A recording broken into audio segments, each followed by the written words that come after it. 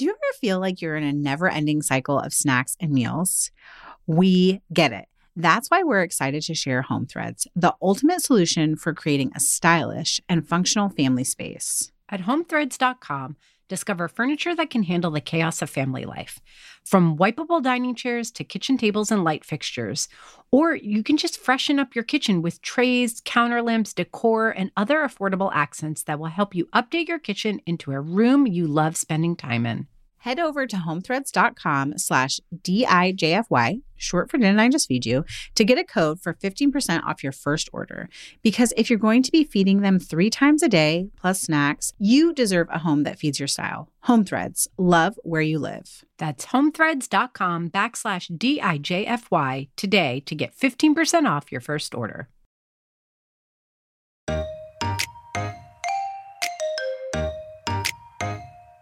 Recipes aren't just service. They're not just written for a reader. They're documents of the author's history and their context. And, these recipe writers often have something to teach. And I think it's really important for cooks to always think of themselves as students. Welcome to Didn't I Just Feed You? A podcast about feeding kids. Hey, I'm Stacy. And I'm Megan. We are beyond excited to be speaking to one of our favorite food writers, Eric Kim, today. You've probably already heard us talking about many of Eric's recipes we love, or seen our recipe threads of us fangirling over his latest work from New York Times Cooking. Eric's first cookbook, Korean American Food That Tastes Like Home, is already a New York Times bestseller. And today we're talking about the book, his parents, because they come up a lot in the book and in our conversation, and lots more, including Hot Pockets. Yes. It's hard not to jump right in with Eric. But before we do, a quick shout out to our community. By now, you guys should know that we offer a free community space where everyone shares recipes, tips, meal plans, and also asks burning questions that get answered immediately, including by us. There is so much help and inspiration there that we like to call it the best place on the internet. I mean, it is. And if you're able to contribute to Didn't I Just Feed You, you can join us as a supporting member, which gives you access to the free space, plus other cool stuff, including 2 exclusive episodes every month. Find out more about your options and how to join at didn'tijustfeedyou.com/community. Okay. Megan, I'm sort of resistant to chit-chat too much before we dive in with Eric because it's such a great conversation, and it was actually really an emotional one, I think, for all 3 of us in a way, because his parents and growing up are such an important part of this book and the story that Eric is telling right now at this point in his life. But I guess before we jump in, I do want to say that the book you mentioned already, it's a New York Times bestseller. It's absolutely gorgeous. It's so fun. You can learn from it if you're not already familiar with Korean cooking and Korean ingredients, but it's also just very playful and unique, like so many of Eric's recipes, which you can also find in all these other places. Do you eat a lot of Korean food at home with your kids or Korean flavors? I do not. Not that I think have any sort of authenticity or would call. Yeah. Mostly out. What about you? Yeah, well, it's funny that I love Korean food, and we used to go out for Korean food all the time, Mike and I. And I don't really remember going out as a family before COVID at this point. I know, right? But my kids have definitely had exposure to Korean flavors for sure. But it's actually Eric's sheet pan bibimbap in the New York Times that I made, a couple of months ago, a while now. Yeah, we were making it a lot last summer. Yes. Okay. Yes. Was it last summer? Okay. Either way, it doesn't matter. The point is that I made it once and my kids loved it. And I was like, oh yeah, my kids really like Korean flavors and I like this, and it's a genius recipe and it's delicious and it's full of roasted vegetables that they'll eat and crispy rice, which is always a good thing. So we've actually have since started going out for Korean food more, and I'm trying to pull more Korean flavors into my cooking at home because everybody's on board. So I'm like, this book is right up my alley at the moment, and my kids love it too. when you say something's right up your alley, you know, there can be books where it feels intimidating. You're like, oh, this is a whole new cuisine that I have to explore. But so much of Eric's book is like super accessible. I got excited and texted my friend who is gluten-free, dairy-free, but a huge kimchi fan. As soon as I saw there's like a kimchi sandwich, like kind of like a mayo and tomato style, where it's like white bread and there's mayo and kimchi. And I was like, listen, you have to make this. You have to use up some of your very expensive gluten-free sourdough for this recipe. Like immediately sent the book home to her too. So yeah, it's one that I'm very excited about. And I also I think there's a really interesting parenting conversation that comes out of talking with Eric. And that is a good sort of like through line from us talking about, are we going to stop talking about fast food and junk food, our own guilt around how we feed our kids? Because it seems like Eric's parents, they had the magic sauce, the secret equation. I don't know what it is, but that is a kid a human I would be so proud to call my kid. I couldn't agree more. So I'm excited after we hear from Eric to talk more about the family piece of it. So without further ado, Eric Kim is a New York Times staff writer born and raised in Atlanta, Georgia, and the author of Korean American Food That Tastes Like Home. He now hosts regular videos on New York Times Cooking, a YouTube channel, and writes a monthly column for the New York Times Magazine. A former contributing editor at Saveur, Eric taught writing and literature at Columbia University, and his work has been featured in the Washington Post, Bon Appetit, Wine and Food, and he lives in the great city of New York. We love the subtitle of your book, Food That Tastes Like Home. And I guess we just kind of want to set the stage by asking you, what does home taste like generally? I mean, I know these recipes represent that, but can you just kind of like paint a picture of what home tastes like? What do you eat and you feel like your soul is nourished? That's a really good first question. You know, for me, that taste is both technical and emotional, right? And the technical answer is, I think it's food that's cooked with the hands and with seasoning in mind. I think each bite is perfectly seasoned. I think I'm a little biased because my mom is a very good cook. And growing up, I took that for granted because I just assumed all adults could cook well. And then I grew up and quickly learned that, whoa, no. Yes. a lot of my mom's peers are horrible at cooking.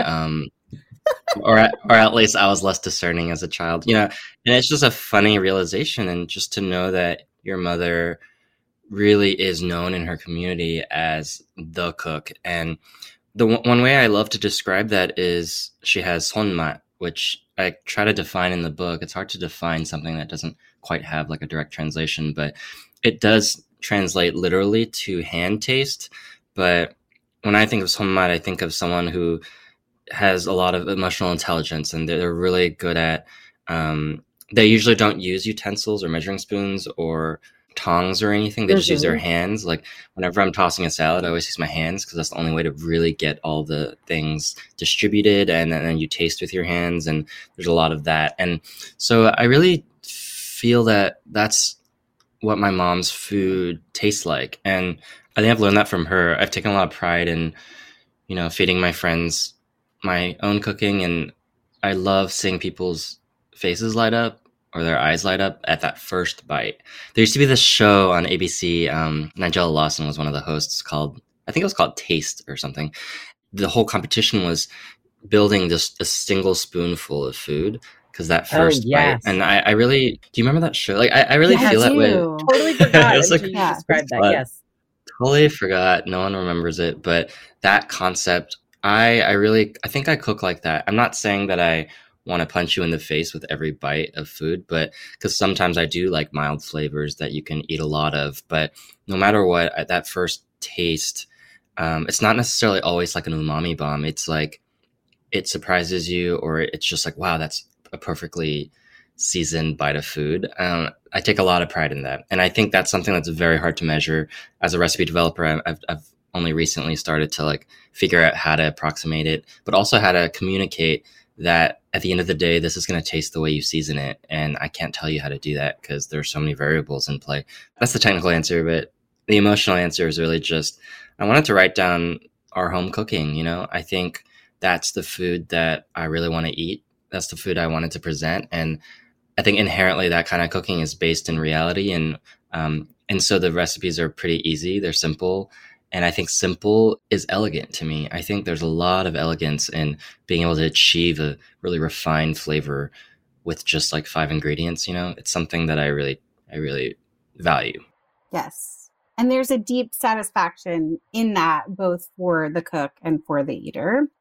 You talked a lot about your mom. And so I want to, of course, both Stacy and I are raising our own families, as is a lot of our audience. A lot of Korean American talks about both your parents, your mom, who's this incredible home cook, but also like in making the KFC biscuit recipe in the book, you talk about your dad and how he influenced you. And so I think we see your brilliant work and your beautiful relationship with food. And we want to know, what did your parents do right that you feel like helped you grow into this incredible cook? Oh, such a thoughtful question. It like made me emotional. I feel like I documented what my mom did right, which was I've done it, you know, throughout my career. She's just really good at distilling the essence of a thing. So, for instance, she has this wonderful tomato cucumber kind of soup. I think in the book it's called oi nenkuk. I'm pretty sure I called it that, but it's the first recipe in the Garden of Jane chapter, the vegetable chapter, and it's a wonderful dish of just her garden vegetables. Like she always has a lot of cucumbers and cherry tomatoes growing in the summer, and I'm really glad we're heading into that season because she would just have to process all of that, right? And so she would chop it all up and put it into a bowl with ice and water and vinegar and salt, sugar, soy sauce, garlic, like never really measuring any of it, but just going by taste. And I think learning to cook by taste, so people have tried to translate that. I think it's really hard to translate. It's like inherently like immeasurable. Like in the point, like the inherent point of it is to not measure it because you're going by feeling and by taste. And I feel this way about my own guacamole. Like I started developing recipes and I was trying to write down my guacamole, but it turned out horrible every time because I wasn't cooking it by taste and by feel. And so that's something that I think she did right culinarily. My dad is less of a cook, but I really think he's like an orator. He's a storyteller. So, and he loves attention. And so he's kind of like a showman. He's always the life of the party. Maybe I got some of that from him a little bit, but I also got my mom's like anxiety. But I think my dad is very good at telling the story of a memory. So a lot of the book ended up just being recollections of the conversations we had at the dinner table. We'd be sitting at the dinner table and he'd be telling me something. And I'd be like, whoa, that's a really good story. And I would go grab my laptop and write it down and come back to dinner later. And so it's just, I think having such a charismatic power couple as my parents, they just, I think they really instilled in me self-confidence, probably, like how to really tell stories. And I'm sure they don't realize that they've done that, but I don't think I just happened in a vacuum. Like obviously I'm very influenced by the way they were. And my brother's also a storyteller, but he's more of an artist. He's kind of like a quieter person, but he tells stories through his art. And I think this is something they did right. I don't know if they did it on purpose. So I think communicating. I think communication is really important. So talking to your kids as much as possible is probably something that I would like to do, you know, when I have kids. Were you always interested in your family stories and family history? It's interesting because I'm first generation. I was very close with my dad. My dad has a very interesting backstory. And I was always, even through my teen years, when I would roll my eyes, I still was kind of interested. And at a certain point in my 20s, I went back to Greece with him and recorded a whole bunch of footage. It's interesting to me now. I have a 15-year-old. That's my oldest. And can't really tell how interested he is. I know he's soaking a lot of it up, but he doesn't ask a whole lot of questions. I'm sort of curious, like you and your brother, were you guys always interested in your family history? You said you would get up and go take notes on the stories your dads would tell. Was that always sort of natural for you? So I should clarify that me getting up from the dinner table, that was like when I was writing the book. Got it. That's what I meant. Yeah, because I was living back home for a year, and what's funny is you just made me realize something. Yeah. No. Okay. Great. Can I say hell on this? Great. I mean, no, there's no way a 17-year-old even would have the emotional intelligence to I don't think to care about his parents. So I wouldn't worry about that. But also, it's because you take things for granted. That was all I knew. So I just didn't think it was that interesting. I didn't care about it. I was really interested in American food. I was like, why do we have to eat this stuff all day? Why can't we have mac and cheese? Why can't we have all this other stuff that my white friends get to have? And even so I really think that children are inherently going to rebel, first of all, but also not realize what they have in front of them until they get older. And actually, I was a very moody teenager. I was very moody. I sort of implied a little bit in the book. I ran away from home in the beginning, but I think I remember moments when I would just be so mean to my parents, and my dad would be like, I don't know what's going on, but one day you're going to grow up, and I know this is going to pass, so I'm just letting it slide. Well, what a great attitude that he was able to have. Yeah, they were both very patient. But I also think, I was figuring myself out. I was kind of like a straight A student, and I did everything right by the book. But I probably wasn't that nice to my parents until later in life. And I moved to New York, and, I did come back as a 30-year-old. And I think his prophecy was correct. I did come home, and I started noticing what I had in front of me. I was like, so I think that's something that I forget about, but I should write about that more, because what I really want people to know is that the parent-child relationship is just so fraught, and I think that's okay, especially with teens. I can't imagine what it's like having a 15-year-old. It's intense. But that's the short answer. Lots of hormones, I really think that it was only later that I was able to, as a professional, honestly, as an academic, as a writer, as a researcher, I was able to take these moments at the dinner table, or these foods that we grew up eating, and realize all the potential in them. Not potential of I don't know, popularity or anything, but potential of a deeper story. It's like, wow, that's so interesting that we ate that growing up. We really didn't realize how interesting that was, weird that was. I don't want to say weird, but I mean weird in a good way. I always, So unique maybe is a better word for it. Yeah.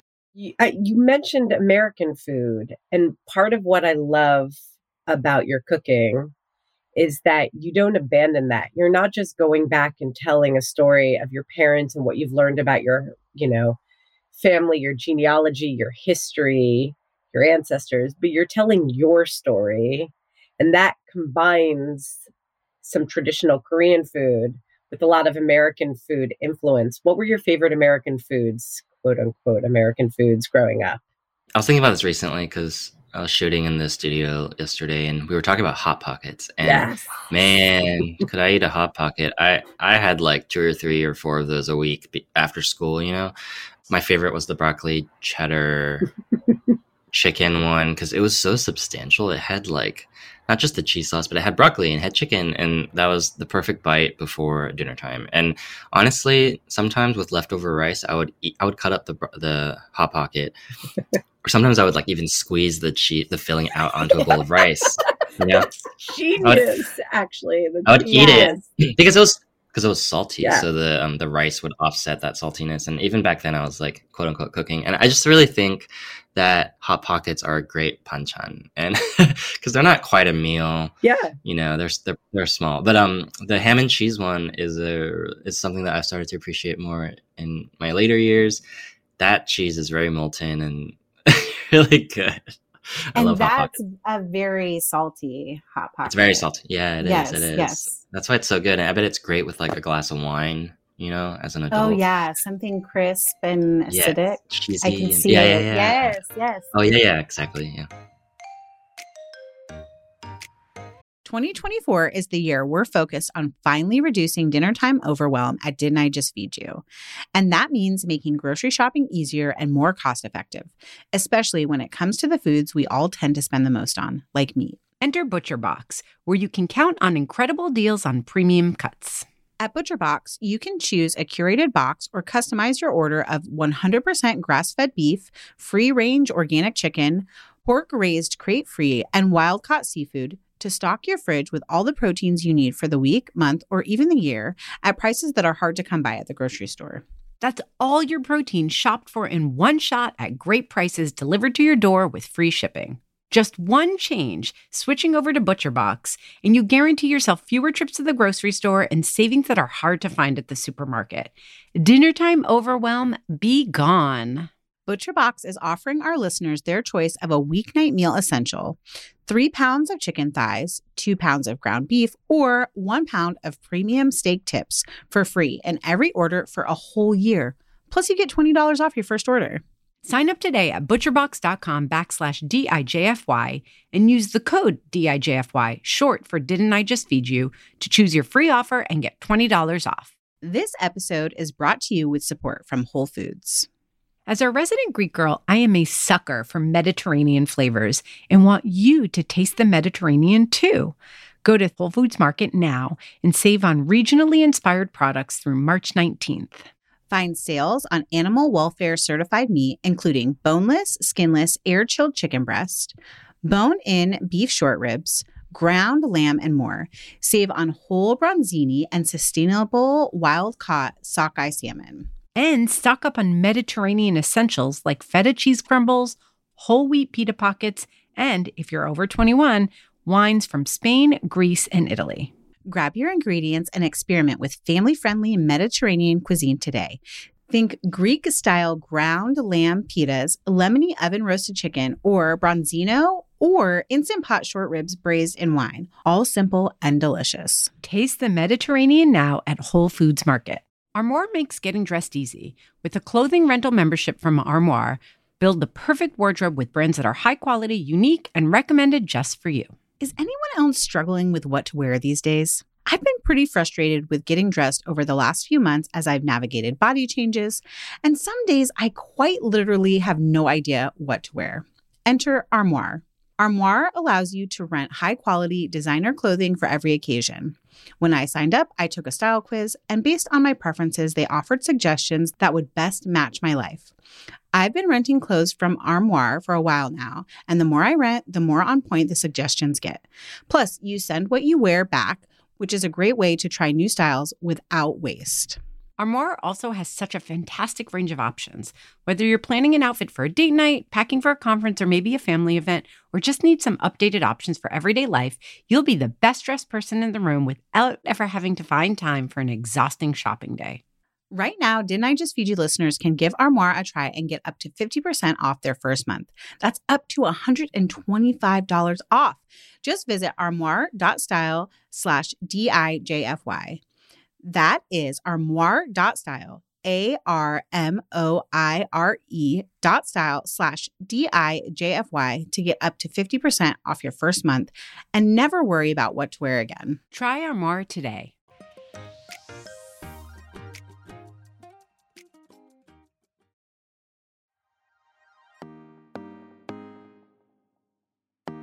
Talk to us a little bit about what was on your table, like your family table growing up, and how those things like the Hot Pockets also fit into your diet. Because I think I remember that there's some time where you're like alone in the kitchen and you would make things like Hot Pocket filling and rice for yourself or pork chops, and like how those things piece together.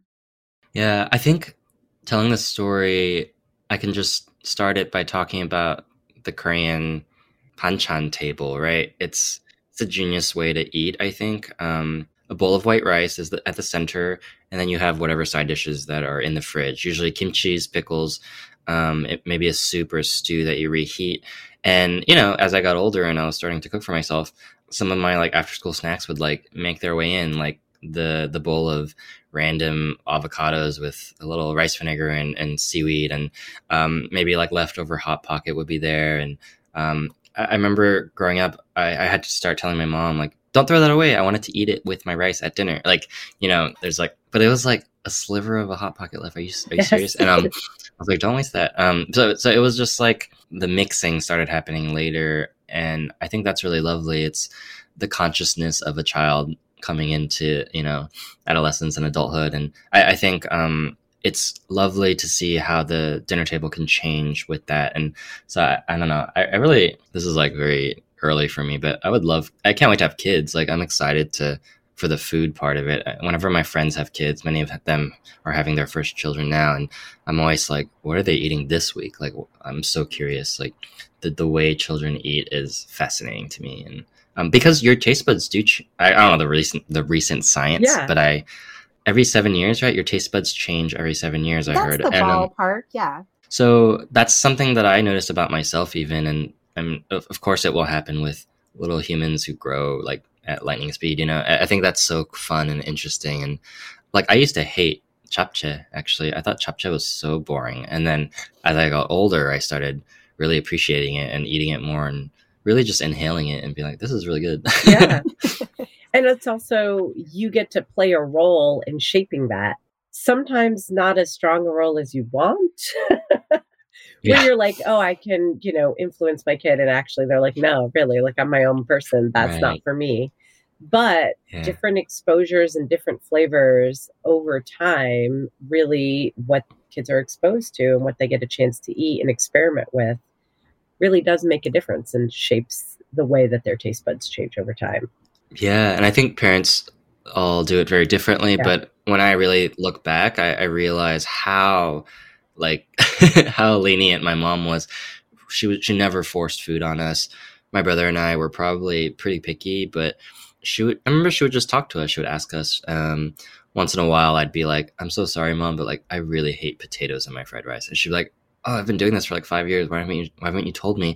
You know, I must have been maybe 13 or 14 or something. And so she never did that again. And I don't know. And I think that openness, it's like, why would I feed my kid something he doesn't want to eat? Like, well, you know, when I can just leave the potatoes out. It's a preference thing. That's so cool. And then maybe later in life I'll get to know it, but maybe it makes us sound spoiled or something. But I think that openness with food, and it's not the lack of some kind of like authoritarian, you know, you have to eat this, or any leftovers you're going to finish in heaven as like a rotten bowl of food. That was like what an aunt told me once. Yeah. That family has some crazy stuff to say about the way kids eat. Yeah, exactly. And I remember that same cousin, I went over to her house, and you know, we would go over there all the time, and as kids, and the butter pecan ice cream, we were only allowed like one little spoonful. Like, we weren't allowed to have a whole bowl, and it was just like this treasured thing that you couldn't. And I remember being like, that's so interesting, like that. But also I think our families grew up different, and I think that's really fascinating the way that happens. So were your parents pretty lenient about Hot Pockets and quote unquote I know, I was like, is Jean buying the Hot Pockets? You know, I think as I got older, I was definitely going to the grocery store with her and putting things in the cart, and she was never taking anything out. She let us have all of that. I mean, that's why I have such an affinity for junk food, honestly, right now. And I don't think it's a bad thing, but I think now she's much more health conscious and all that, but she certainly just was a part of a generation that was thinking about, I think, maybe the growth of children as like, the more you eat, the bigger you'll get. And I don't know if that's really true, but you know, she just wanted me to eat a lot. And I think because there are so many peers who were eating a lot, maybe as children, and then they were maybe a little heavier, but then those are the kids who like really shot up. And that's sort of like this image, and maybe in my mother's version of Korea, but Korean culture or something, it's like the more you eat, the taller you'll get. I don't know how true that is, but I don't think it quite works out that way, but I do know know that feeling. And whatever the reasoning behind it, I feel like you were very lucky to grow up with someone who was just open about food and not judgmental. You know, food is food. Yeah. Food is good. It's nourishing you. You'll grow. You need it. You're growing. I mean, that's an attitude I hope to adopt more fully. Yeah, it's definitely something I mean, you're making me realize how much I appreciated that.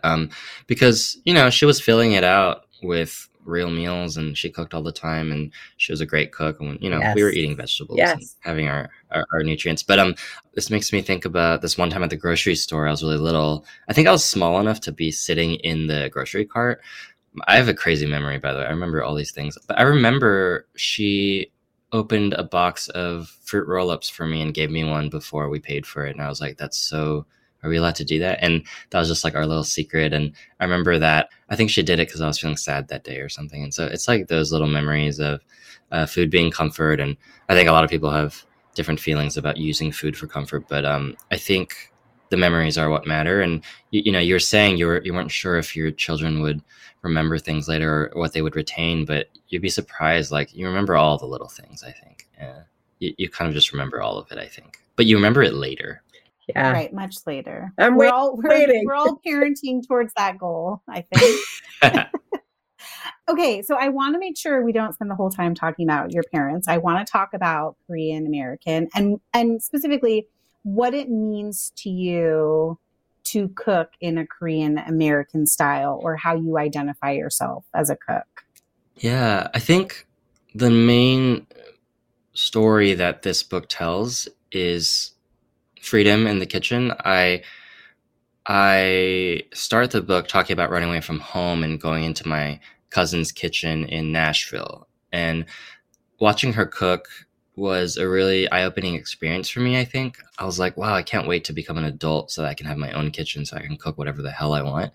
And I think with that ethos in mind, that's how I feel about Korean American, which is once I got over this anxiety about having to be authentic or having to cook quote unquote Korean food, I realized that the way I cook, the way I just mix things, the way I am really inspired by my mom's pantry, but also really want to make a good shrimp and grits dish, you know, or the way I really feel about the power of sesame oil and how it can taste really good in sour cream dip. You know, these things, I realized that this type of cooking it's the way I cook. It's the way a lot of people in my generation cook. And so, you know, I wanted to sort of describe that or at least showcase it through the book. And I don't know, I'm really grateful that this title, this book, has received so much love from people.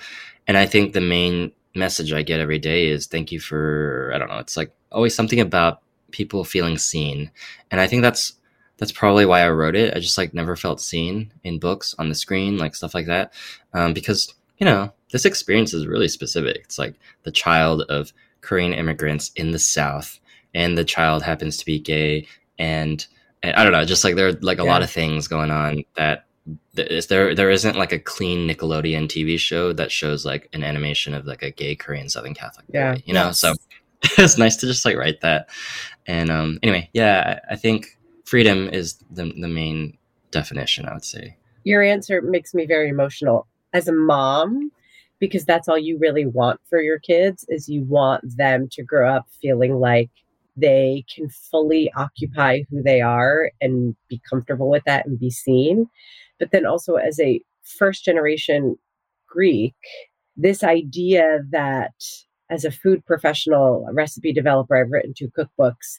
And the question I always get is, when are you going to write a Greek cookbook? And I know what that means to people when they ask me the question. And it's not the food that I cook. It's the food that my grandmother cooks. And I love that food and it would be influential on what I make, but I don't make the Greek food that my grandmother carried with her from Greece when she came here as already a mother, already as an adult.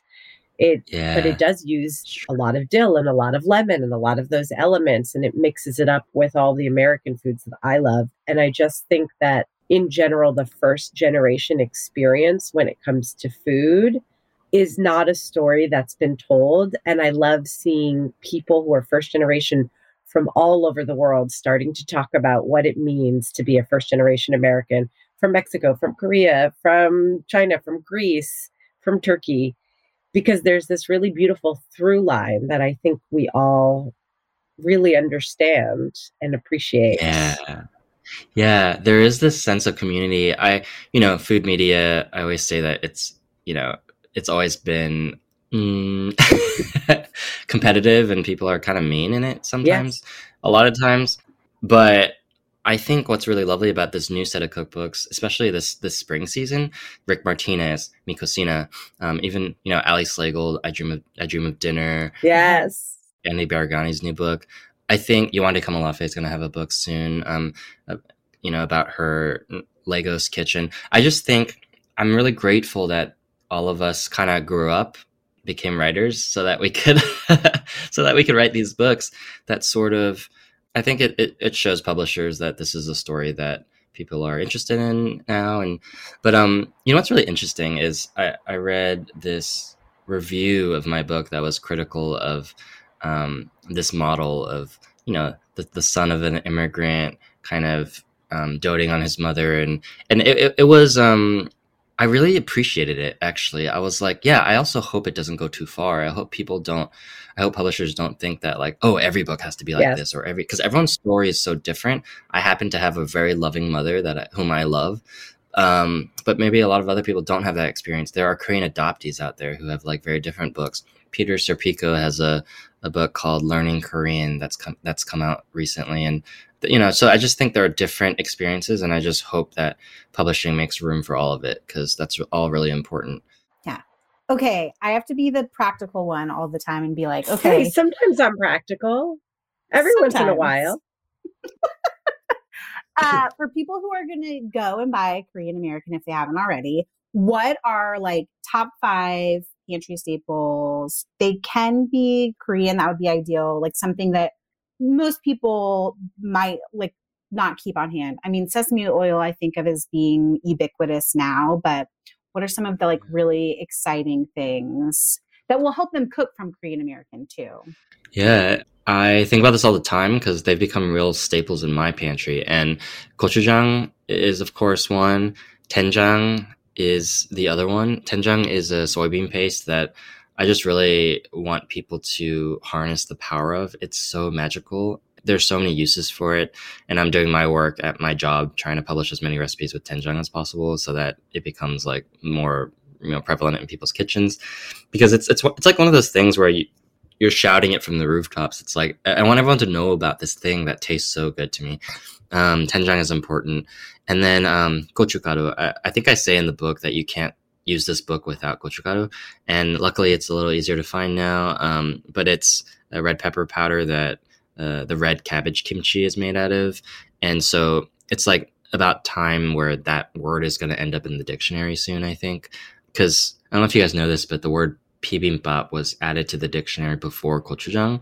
But really? a main ingredient in a main ingredient in bibimbap is gochujang. Yeah. Part of me wonders, like, it's the dish happens first, and then in terms of like cultural like awareness or something. So I think about this all the time, the connection between cultural awareness and linguistics or the dictionary. And the dictionary is measuring culture, not the other way around, And then I also think, well, you said sesame oil, but yeah, toasted sesame oil is the taste of Korean food to me. I just really, everyone thinks of like fiery soups and stews and pickles and stuff, but sesame oil, when you add it to something, it just really adds this nuttiness that to me is the taste of my mom's food. It's the taste of Korean food. So many of the vegetable preparations are actually just garlic, maybe a little soy, sometimes not, mostly just salt and then sesame oil. And it's a very simple taste, but very nourishing. And so how many was that? Four. Oh, that's 4. Yeah, one more. Ooh. 3 Crabs fish sauce. Okay. This isn't sponsored. I'm not allowed to like do anything like that as a Times journalist, but I do love 3 Crabs brand fish sauce. And I like it because it's Vietnamese, but my Korean mother likes using that. And I think there are plenty of Korean fish sauces on the market, but fish sauce isn't just Vietnamese and Thai, and it's Korean as well. Like kimchi, one of the main ingredients is fish sauce, and I think it makes sense because Korea is a peninsula, and seafood plays a big role in Korean food, but also in the pantry. The way to make all of those anchovies last is to salt and ferment them, and fish sauce just, man, it just adds so much. I have this fish sauce butter chicken on NYT Cooking that was actually. It was originally supposed to be in the cookbook, in the TV dinners chapter, but I had trouble connecting it to the Korean part of American. I was like, what makes this Korean? And maybe if I, the lesson that fish sauce is as Korean as everything else came later, but it also belongs in this book, I think. It's sort of like a B-side, or maybe think of it as like the single or something before the, for the big hit. Yeah. Yeah. All right, before we go, what's the most important thing? Maybe important's the wrong word. What do you want to teach your audience most, like in this moment in time? I think I want to teach people to break the rules whenever they see it, not out of like any kind of arbitrary belligerence or something, but more like make recipes fit in your own kitchen. I think that's really important. But it's a careful balance. Like, don't substitute the gochugaru and gochugaru salmon. If you don't eat fish, maybe substitute the salmon for like tofu or something else. Like, you can substitute whatever you want. You can do whatever you want.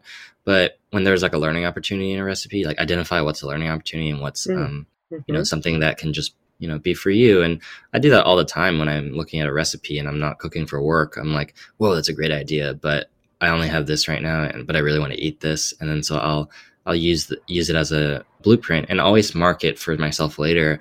I'm going to go look for that very esoteric root vegetable when I'm at the other, whatever market next time. But at least I had the flavor profile first, and it blew me away, or like it taught me something new. And so I want people to be open about what their idea of their pantry and their grocery store is, because I think too often recipe readers are like, oh, this isn't in my pantry, it's not in my grocery store. But recipes aren't just service. They're not just written for a reader. They're documents of the author's history and their context. And, these recipe writers often have something to teach. And I think it's really important for cooks to always think of themselves as students. That's how I think of myself at the Times. Even like, I know I'm supposed to be some kind of authority, but the reason I love my job is because I'm a student. I get to learn from all my editors and all these people, amazing people around me who are so talented, and we're all learning from each other. That's a real curious person. A curious cook is the best cook, I think. I love that. I also think it circles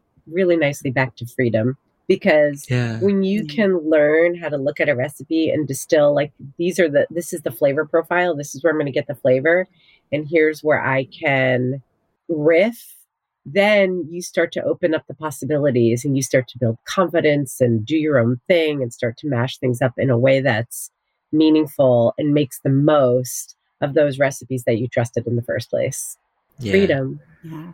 Yay. Okay, before we sign off, Eric, is there anything that we didn't ask you about that you wanted the opportunity to talk about? No, that was such a lovely conversation. Like, thank you. So I had a really good time. Stacy, did you cry? I might have cried. I definitely cried a little bit. Why is this such an emotional conversation for us? And even like we hung up with Eric and we were both like wanted to talk about the conversation even more. Yes. He really like struck a warm place in our hearts. Yes. Because I think as people who aspire to raise good humans who are also curious cooks. And just curious people. Eric is just all of that for me. And I like, that's why I asked the question, like, what did your parents do, right? That gives you this beautiful creative relationship. We've talked about this off recording that I feel like Eric is one of the most fun, interesting food writers to follow right now. There can be a lot of repetitiveness in our industry in food media.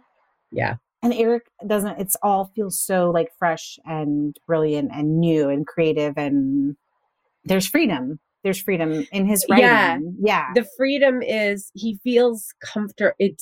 he comes across as someone who feels comfortable in his skin. And even beyond the like curious cook, like I don't know if Isaac will ever be a curious cook, but I want Isaac to approach whatever it is he loves. Eric clearly loves cooking with that same attitude, curiosity, and freedom. Yeah. Like that's the trifecta, right? That's when you like feel good in your skin and you can put yourself out there and experiment. But like, I also loved how he talked about how a recipe is also something that a writer has written to collect. I don't remember. He put it in a much more beautiful way than I'm about to, but it's their memory too. It's their recollection of something important to them. So that while we also encourage home cooks to feel free to riff, that there's something you might want to like pause and think about, what do I want to preserve here? What's the essence of what this recipe writer is sharing with me? And how can I use that and build on it in a way that's authentic?